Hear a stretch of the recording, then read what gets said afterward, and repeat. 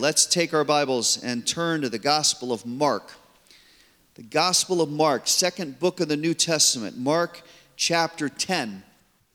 In most studies we do on Sunday mornings, Wednesday nights, or Thursday nights, there's a lot of personal application. We take the text, we study it, we learn what it says, and then we apply it to our lives. And that's important to do. But this morning, I really want to focus a little differently. There are times where we just need to study and appreciate the Lord, right? Where we just need to be aware of who God is. Because like when we come to the communion table, there needs to be a constant attitude of appreciation. We need to be astounded by God's love and by God's mercy, because it's easy to get dull. And it's easy, as we have said throughout the morning, to kind of let that fire die a little bit and to kind of get a little apathetic. So sometimes when we study Scripture, we just need to be impressed by God. Impressed by Jesus' character, overwhelmed by his commitment to us, by the fact that he did what he did, and just more determined to love him, more determined to follow his example because of all that he has done. Now, this is one of those studies. There will be some application this morning, but as we enter into these 2 weeks of really focus leading up to Resurrection Sunday, I pray, my prayer is that we're going to be amazed by Jesus.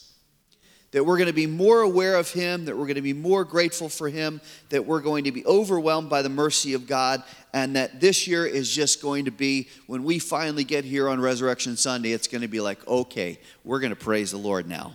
I mean, we're serious. We're going to, this is going to be different today, because look at what Jesus has done. And we're going to do 4 studies that I pray will give us a new perspective about our Savior and Lord. Today, I'm calling this message A Different Side of Jesus. I'm hoping that we will see something about Jesus' character that I think tends to be kind of overlooked and which has been diminished by mankind. Next week, we'll look at his heart for humanity as we look how he weeps over the town of Jerusalem. On Good Friday, we'll talk about how he wrapped himself in the towel of a servant. And then on Resurrection Sunday, we'll talk about the tree and the tomb, how his presence at both changed history for all eternity. So, in these studies, the focus is one thing: Jesus Christ. There's no other focus. That's who we're concentrating on, because he is our only hope and our only Savior. How many are glad for that truth this morning? He's our only hope and our only Savior. So here we have him in Mark chapter 10. And Jesus, let me just give you a little background before we get to our 3 verses. Jesus is going up to Jerusalem. Now, that means at this stage of the gospel that he's going up to the cross. Jewish authorities had already decided to eliminate Jesus because his teaching and his miracles had exposed their own self-righteousness and their own hypocrisy and their own sin. And they're angry at this point. They're jealous of him because he's corrected them publicly. He's called them out. And not to mention that, but the people now are really gravitating to him. They've heard the truth. They've seen the miracles. And that's only exacerbated the religious leaders' anger, because they know that this is truth, but they don't want to accept it. So the people start to believe, the people start to follow. Huge crowds are all around Galilee. Everywhere Jesus goes, the crowds are pressing in on him. They start to believe, maybe this is Messiah. Maybe this is the one that God said would come. And since the Jewish leaders are rejecting that, since they see that as blasphemy, they have to stop Jesus. So after Jesus raises Lazarus from the dead, there's a council that gets together.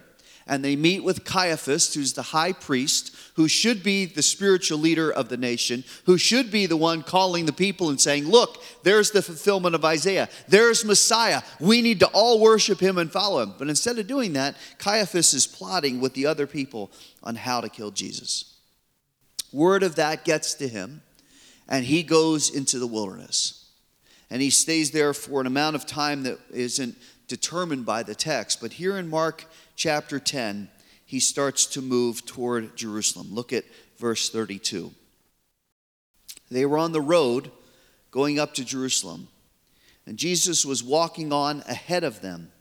And they were amazed, and those who followed were fearful. And again he took the 12 aside and began to tell them what was going to happen to him, saying, Behold, we are going up to Jerusalem, and the Son of Man will be delivered to the chief priests and the scribes, and they will condemn him to death, and will hand him over to the Gentiles. They will mock him, and spit on him, and scourge him, and kill him.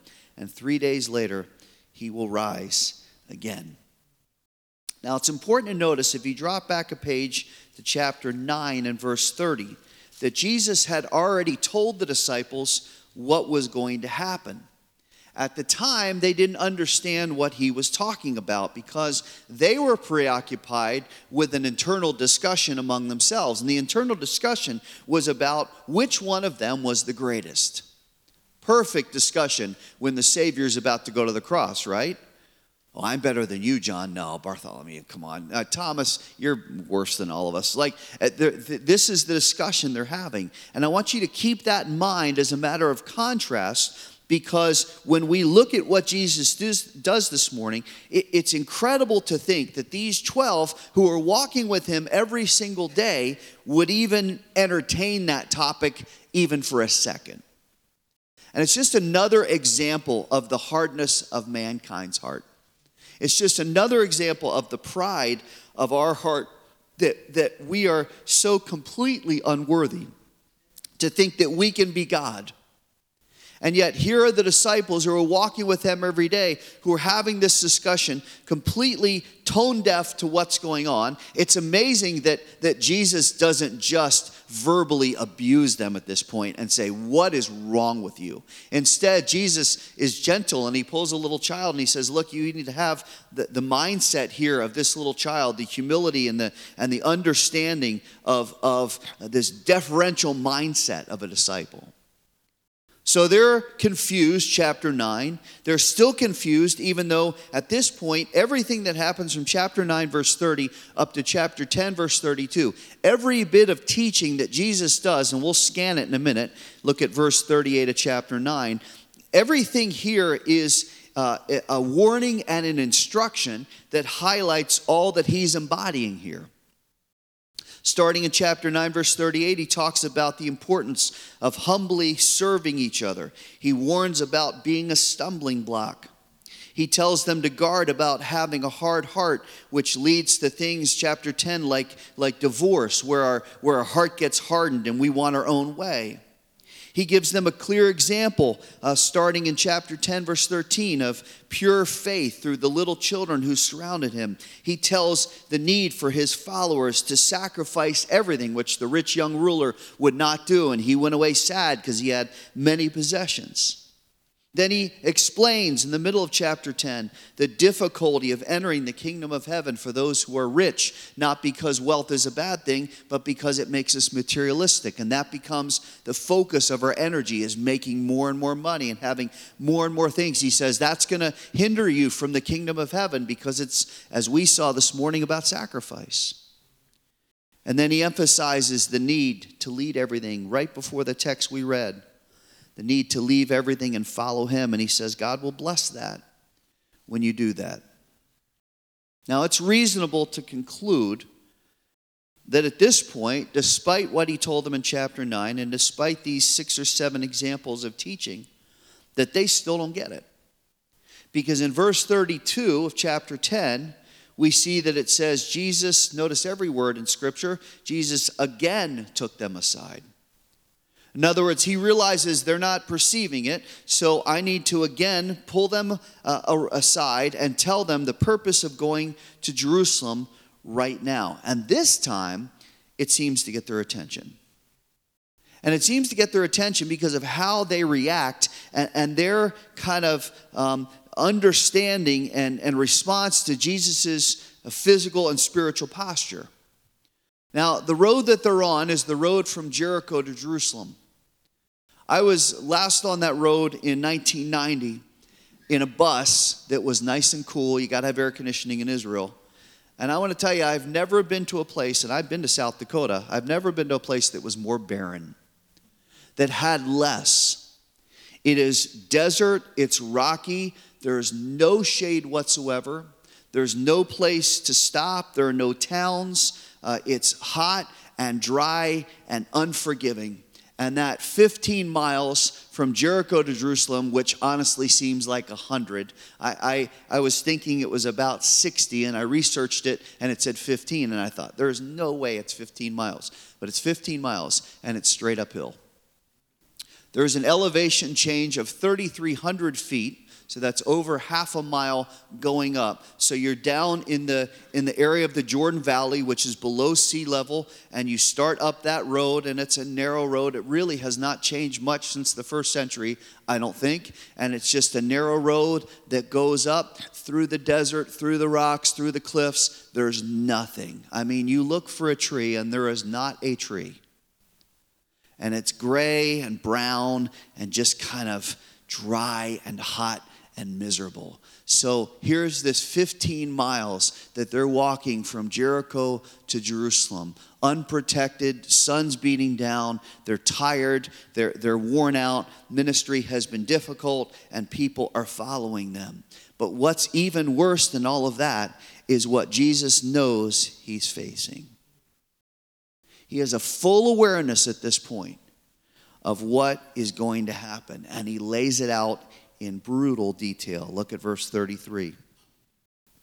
He says, I'm going to be delivered to people whose authority is strong and who despise me. They're filled with so much jealousy and so much hatred at this point that even just being handed to them wasn't going to be pretty. But he says they're going to do more than that. They're going to condemn me. They're going to mock me. They're going to spit on me. They're going to scourge me. And they're going to kill me. But on the third day, I'm going to rise again. Now, that kind of catches the disciples' attention. But what is unsaid here is that on top of all the physical and emotional abuse, Jesus is going to carry the weight and the condemnation of every single sin that has ever been committed. He's going to feel separation from the Father. I don't understand it, but that's what it is. You got to take it on faith. And he's going to die as the sinless, innocent, sacrificial lamb who has no real business being on the cross other than we need a Savior, and that's the only solution. And he's so specific about it that there's no way when they hear him say what he does in verse 32, or verse 33, excuse me, there's no way that they can miss it. Jesus says, this is the reason that I've come here. Now, it's interesting to notice the Holy Spirit's words here because it says that the disciples, when they realize what's going to happen, they are amazed and fearful, not at what he's just said, but they're amazed and fearful that he is leading the way, that he is physically walking ahead of them toward Jerusalem. Now, I don't know about you, but I would have every reason to hang back at that point. I'd have every reason to walk slowly. I'd have every reason to say, you know what, let's take the long route. Dead Sea's nice this kind of year. Let's walk down and see what the Dead Sea looks like. And maybe we can run up through Bethel and Bethlehem and hang out there for a couple days, maybe get a nice little place to stay, have some bagels and just kind of, I don't know, let's hang out for a couple days because Jerusalem's not going to be fun. So let's take our time. Now, I know I'm speaking a little metaphorically here, but anything, right, to delay what he was facing. Because remember, he's fully human. He understands the pain. He understands the physical torture. There's a mental anticipation that this is going to be so brutal beyond anything we can understand. And he's having to go face that. But then he's not only fully man, but he's fully God. So there's a spiritual dread. What is he going to face? He's going to have the weight of every sin. And that's in a number that we can't even count. That the weight of every single sin is going to be put on him. It could not have been worse. There could not have been a more horrible outcome. But notice in the text, it's in verse 32. It says he's far ahead of them. And I want to give you 3 truths about Jesus this morning that I think are so powerful, and I hope will really start to stir our heart as we head into these next 2 weeks. The first amazing truth about Jesus is that he was completely resolved. He was completely resolved. Here he is. He's walking out ahead of the disciples. He's advancing. He's got a determined look on his face. He's got an undeniable fixed purpose as he heads toward Jerusalem. It almost seems like he's hurrying to Jerusalem. Like let's go. Let's get this done. I want to get there. And he's not going for a coronation. He's going for the cross. This is not, okay, King Jesus is here, and we're going to put him on the throne, and he's going to rule like it was prophesied, like it was said by the angels when he was born. And Herod's like, wait a second, there's a new king? And the wise men come and say, where's the king? This is not a coronation. This is the cross. And it's so shocking to the disciples that he's out in front of them that they don't even know what to think. On one hand, they're stunned, but on the other hand, his resoluteness actually frightens them. They're scared. Like, what is going on? Like, you remember the disciples already having little conversations, right? What's going on? Man, what is he doing way up there? He just told us he's going to Jerusalem to die. He's going to be scourged and mocked and put on a cross, and he's going to die. Why isn't he holding back? Think about the humanity of the conversation here in the text that maybe we don't see. And think about the incredible strength of will that it took for him as he approaches this antagonism and this opposition that he's going to face when he goes to Jerusalem, something we can't fathom. You know, we love talking about the graciousness of God and the gentleness of God. And we are amazed that he doesn't, as he's hanging on the cross, just blast his accusers, just bring down fire from heaven. All it would have taken was a word. Just fire from heaven. Just consume every soldier that had spit on him and slapped him. And the religious leaders who were so smug, standing there, ha ha, look at him. Yeah, take yourself off the cross, Jesus. Father, fire, whew, could have consumed everybody. We're amazed by that. And that's the beauty of the incarnation, right? The humility of the stable, the sacrifice of time and energy in ministering to people who had needs. How he would deflect attention. Hey, don't tell anybody that I'm here, right? Just go and be healed. Be happy. Live your life. Be blessed. God has healed you. Go. But don't talk about me. Even the cross, even the sacrifice that he goes through. It's why we love the Lord. It's why we trust him, right? Because there's a humility here. But this is a different side of Jesus. And this is one that stands in sharp contrast to the cultural impressions of Jesus. Because I think there are 3 ways that Jesus has been unfairly redefined by people. I think our culture has said, mankind has said, we're going to reject Jesus, and in doing that, we've got to discount him, so this is how we're going to redefine him. Let me give you these 3 real quick. Number 1 is he's been devalued.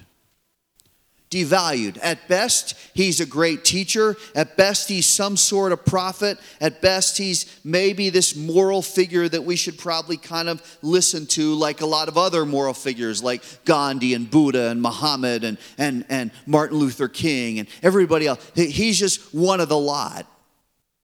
At the worst, Jesus is seen as a fraud and a liar. Certainly not worthy of our attention. Definitely not worthy of our trust. And many people despise him and ignore him and dismiss him. They're unwilling to believe that God in flesh really came down and died in our place and rose again, even though the evidence is powerful. But if they accept that, they're accountable to believe. So they devalue him. Second, Jesus has been diminished. Just look at how he's depicted in art.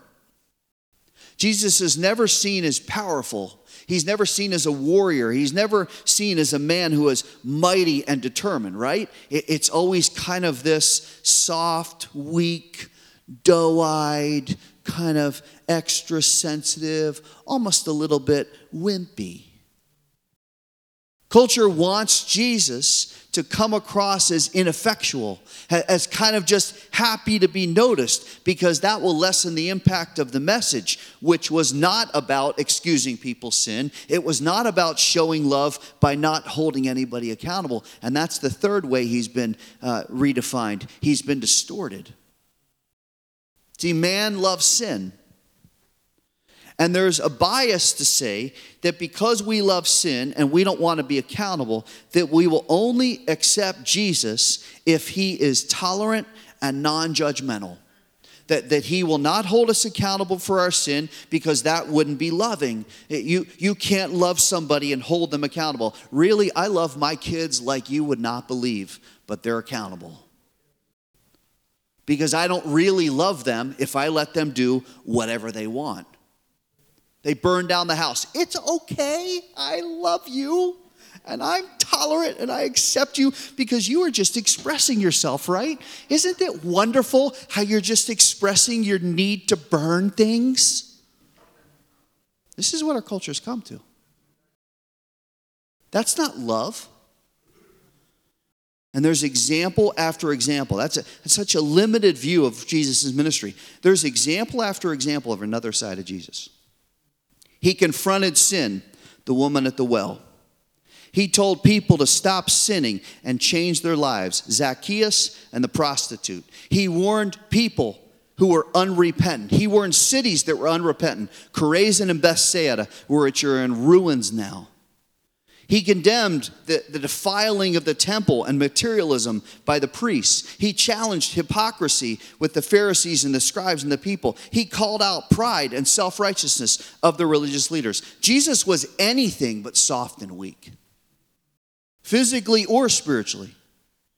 And we see here the resolution of his mind, the determination of his spirit as he's focused on the calling that is before him, as horrific as it is. And now, how do we apply that? We have to follow that example.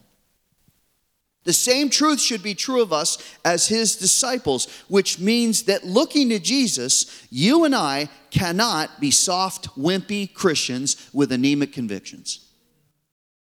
Oh, I don't know, I just don't want to offend anybody and don't really want to take a stand and my friends, they expect me to be a certain way. There should never, ever, ever be a doubt about the strength of our faith. Our biblical doctrine should be open. It should be evident to all in what we say and what we do. The commitment of our calling should be without equivocation or question. And like Jesus, we should be absolutely determined to do the will of God at any cost. So Jesus is resolute. He's focused. He's going forward. Second, would you see that he was confidently courageous? Confidently courageous. Now, we don't see it in the text. It's going to be later on. But the fact is, Jesus is focused on going toward his accusers. Now, he knows the decree that's been made that he needs to be killed. He knows the level of opposition and hatred, but he still goes. Have you ever been accused by somebody? It's not fun, is it? Especially when it's unjustified. It's unfair. You're like, wait a second. How you can't say that. I mean, that's not true. No, it's true. I remember sitting with somebody once at a restaurant, and they came and listed all the things that I had said in a message that they thought were wrong. 22 things on a computer. And I went through and defended myself on each one. Here's what I said. Here's what the Bible says. I would never say that. Why are you accusing me? It's false accusation. Stirred up other people, ruined relationships. That's what the devil does. Jesus is going to be accused like you can't believe. He's perfect. He's the pure Son of God in flesh, coming to redeem people. Oh, you're a blasphemer. How dare you tell people to help people on the Sabbath? Your disciples don't wash their hands. the vileness, the lies, the accusations that were made against Jesus. And he knows as he goes toward Jerusalem that he's going to face that. And it's going to come out of the guilt of these religious leaders who are so corrupt and so evil, trying to cover their own sin and their hypocrisy. And that he's going to be accused and put to death and spit on and mocked and scourged and killed. Notice in the text, Jesus goes straight toward it. Intentionally going back. Now, that kind of raises a question. Was he just giving up? Is he just kind of a victim of the circumstances and resigned to the fact that this is a foregone conclusion? You know, sometimes we kind of get that fatalistic mindset, right? We just kind of say, well, it's too much. It's unfair. I don't know. It's unjust. I'm just gonna give in, and we become kind of bitter, or we get really tense and harsh, and we fight back and we defend ourselves, and we know that it's not going anywhere. Listen, as the holy God, Jesus would have been absolutely justified to do that. But there is such a balance here. Oh, I'm so struck by it, by how he acts. Look, he's perfectly aligned with the will of the Father. I don't understand that. I've been to seminary. I've been a Christian 42 years. I don't understand how there was an alignment with the will of the Father when he's God, okay? I can't explain that. Nobody can. But somehow as the God-man, somehow as God in flesh, there was an alignment with the will of the Father. And Jesus recognizes this is the hour that I have come to fulfill. And there's joy. There's joy in offering eternal redemption to Paul Rhodes. There's joy in offering eternal redemption to you and to me. And he faces it with strength and with confidence and with power and resolution of faithfulness that's going to have its reward.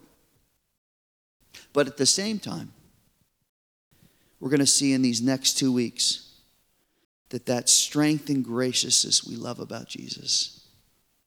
When he's accused, he doesn't answer his accusers. And when people are spitting on him and mocking him and the soldiers are nailing those nails into his arms and legs, he's praying for them, saying, Father, don't hold them accountable for this. And when Pilate accuses him, and when the people crucify him, and when we, every single one of us, sin and rebel against him, he says, I will offer forgiveness to every one of you. I'm willing to save you. I'm willing to forgive you. So Jesus isn't careless here. He's not just resigned. He's not just given up. There is an establishment of his will as he goes toward the cross. What an example that is for us. That we must not shy away from our convictions, even in the face of opposition, even when we're ridiculed and accused and criticized and people mock us, because Jesus said that's going to happen, right? But he said, listen, when you stand for me, when you defend me before men, I'm going to stand before the Father and defend you.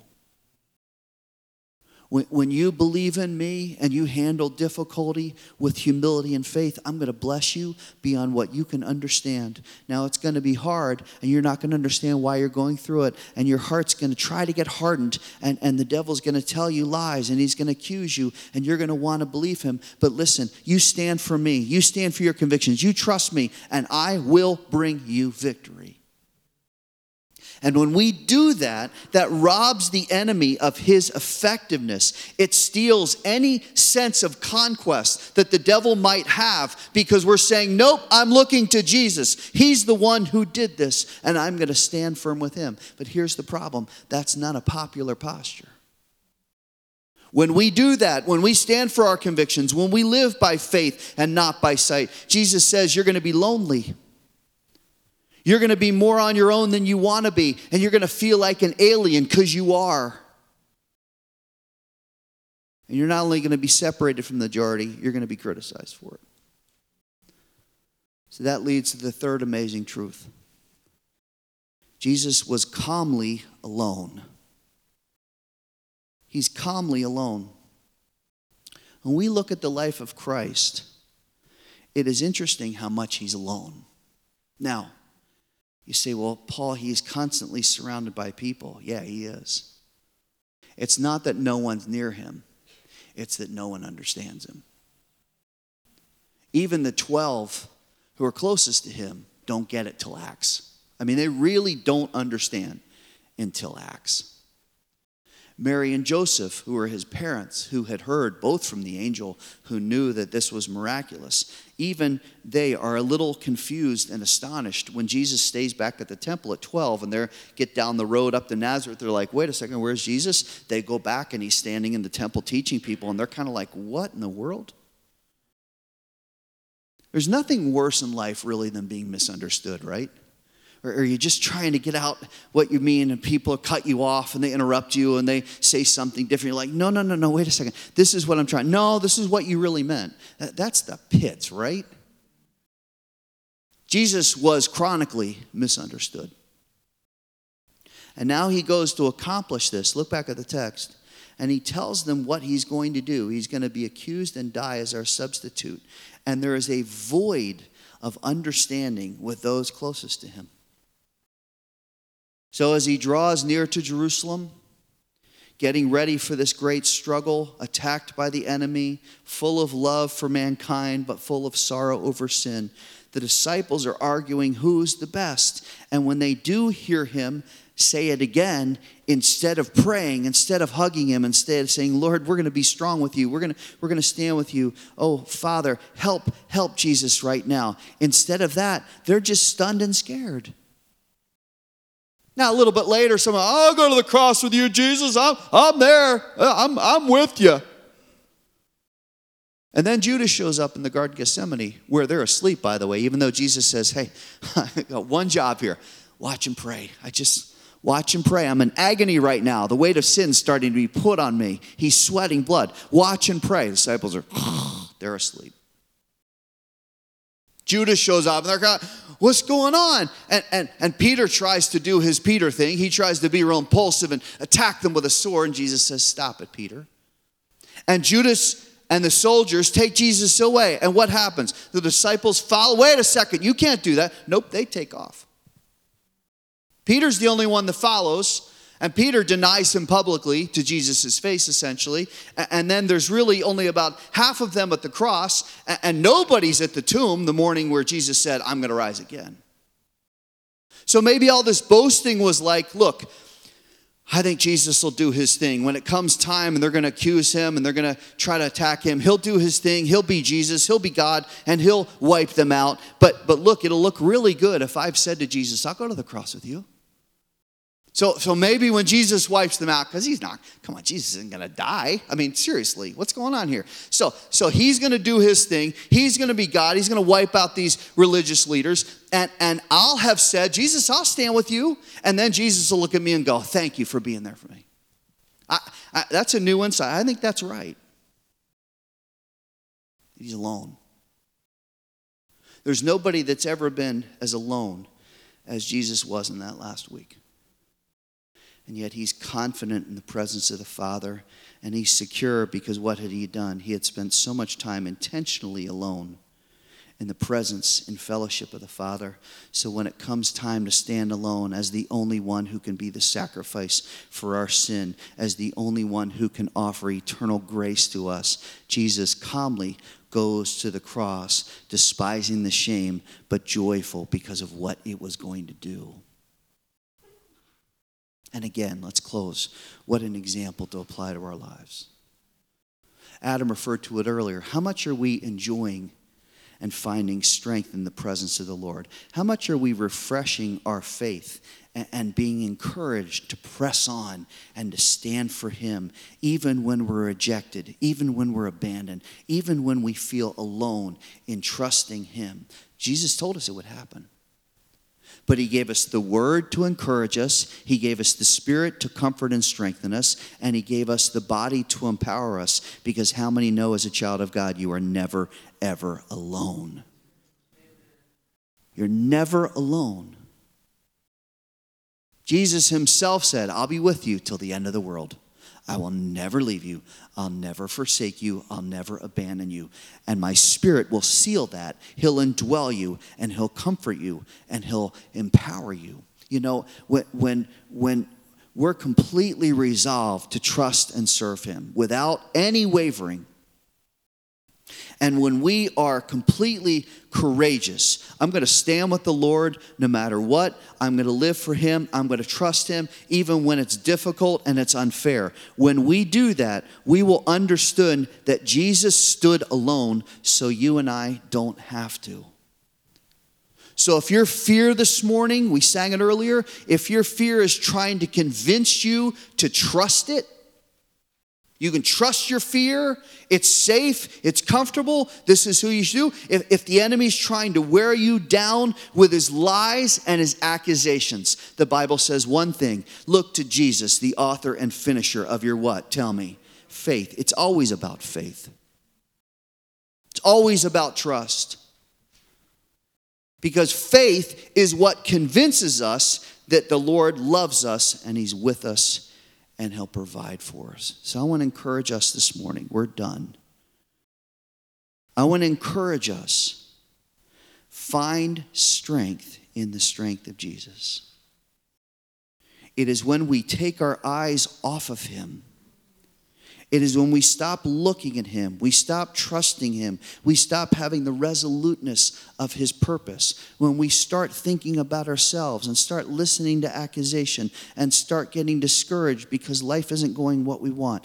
When we get to that place, our faith gets diminished. But when we look to Jesus, the author and finisher of our faith, we now become strong and courageous.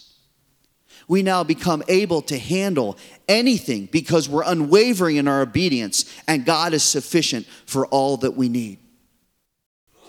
Listen, if Jesus could set His face toward Jerusalem, knowing what He faced, and not just, well, we'll kind of get there when we get there. Okay. I hope the disciples are like hanging back on Jesus. Let's go. I have a purpose. I'm going to be killed, but I'm going to rise again. And that will give you life that's abundant. Let's ask the Lord to help us.